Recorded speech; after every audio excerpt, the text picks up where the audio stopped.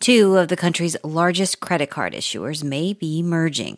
Capital One plans to buy Discover Financial Services for more than $35 billion if regulators approve. To talk about what the proposed deal might mean for consumers, we turn now to Raj Date. He was the first deputy director of the Consumer Financial Protection Bureau. He's now a managing partner at the investment firm Fenway Summer. Good morning. Good morning. Thank you for having me.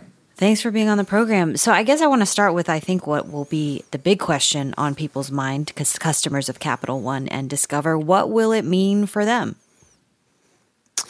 In general, and I hate to be anticlimactic, not very much. The fact of the matter is that these two firms, despite being giant credit card firms, are mostly complementary to each other. And as a consequence, I would not expect to see a ton of changes in terms of products or pricing or features. Indeed, like the strategic rationale here is mostly driven by the differences in the company. So, for example, Capital One has a way bigger small business franchise than Discover. Discover is more global than Capital One.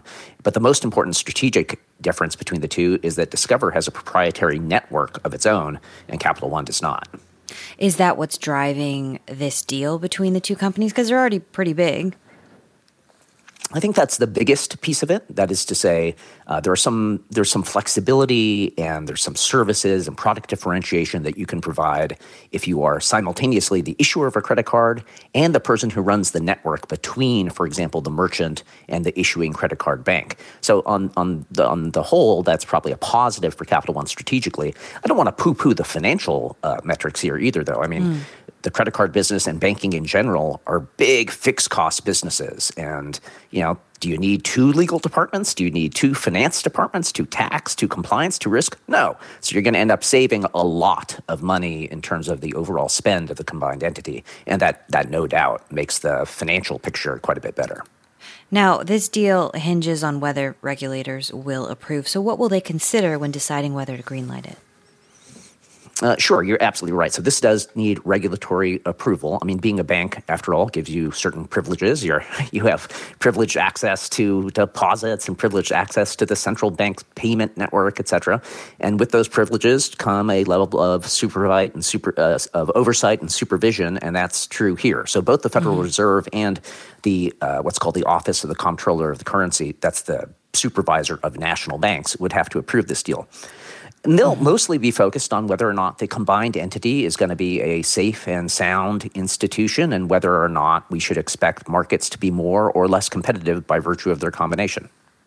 Now, will there be scrutiny, though, to huge companies like this merging? I mean, is approval likely?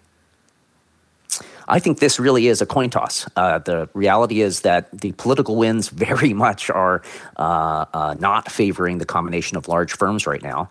But on the other hand, even if you combine these firms together, they're still, Wells Fargo is still 3 times bigger. Bank of America is still 4 times bigger. JP Morgan is 5 times bigger. And even the network business, this would be a meaningful addition to Discover's network business in terms of the number of transactions that go through.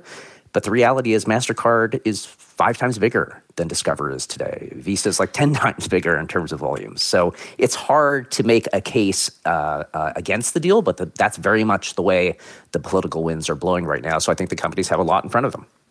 Raj Date is a managing partner at the investment firm Fenway Summer. Thank you so much for your time. Thank you.